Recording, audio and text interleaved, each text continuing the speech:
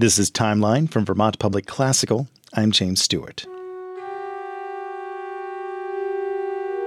We're at part 4 of our 10-part series exploring the life and legacy of Julius Eastman, an openly gay black composer that died nearly forgotten, penniless, and homeless in 1990.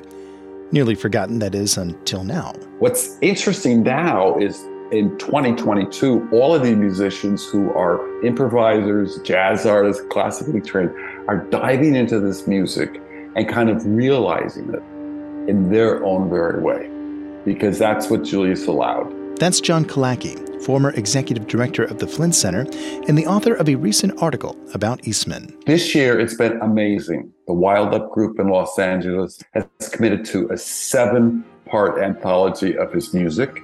And last year, they did the first part, and it was an incredible symphony called Feminine.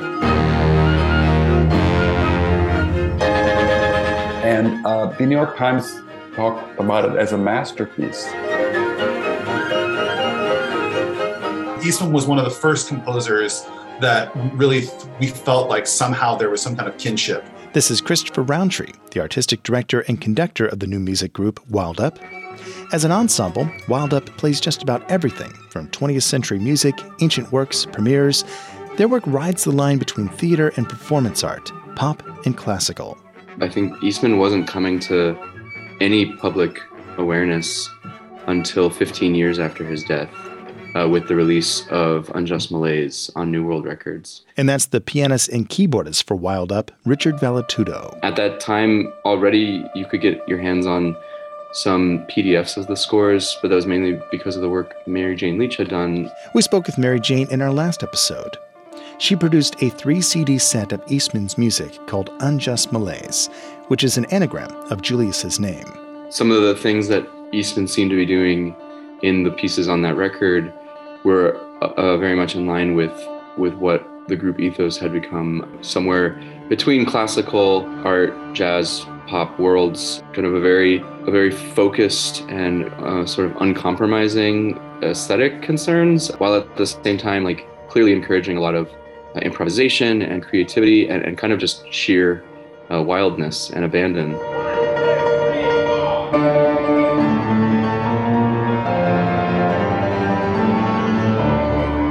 One of the things that we realized after doing Feminine was that we wanted to do iterative performances. So on one record, having multiple performances of the same piece. They did 2 pieces twice. And one was called Touch Him When. And the one track of it has magnificent placid minimalism with the strings and going on. They do it a second time, and it's guitars, and it's a heavy metal version of the same piece.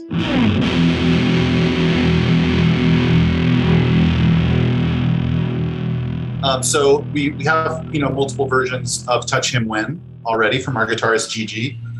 We're planning multiple versions of Gay Gorilla as well. Both Volume 1 and Volume 2 of Wild Up's 7-part anthology of Eastman's music are available on New Amsterdam Records. That these classically trained artists are trying to work on this and bring this work back. We're all the richer for it. That's just a taste of what ensembles are doing with Eastman's music today. In our next installment, we'll speak with someone who knew Julius's music at the time it was written and first premiered.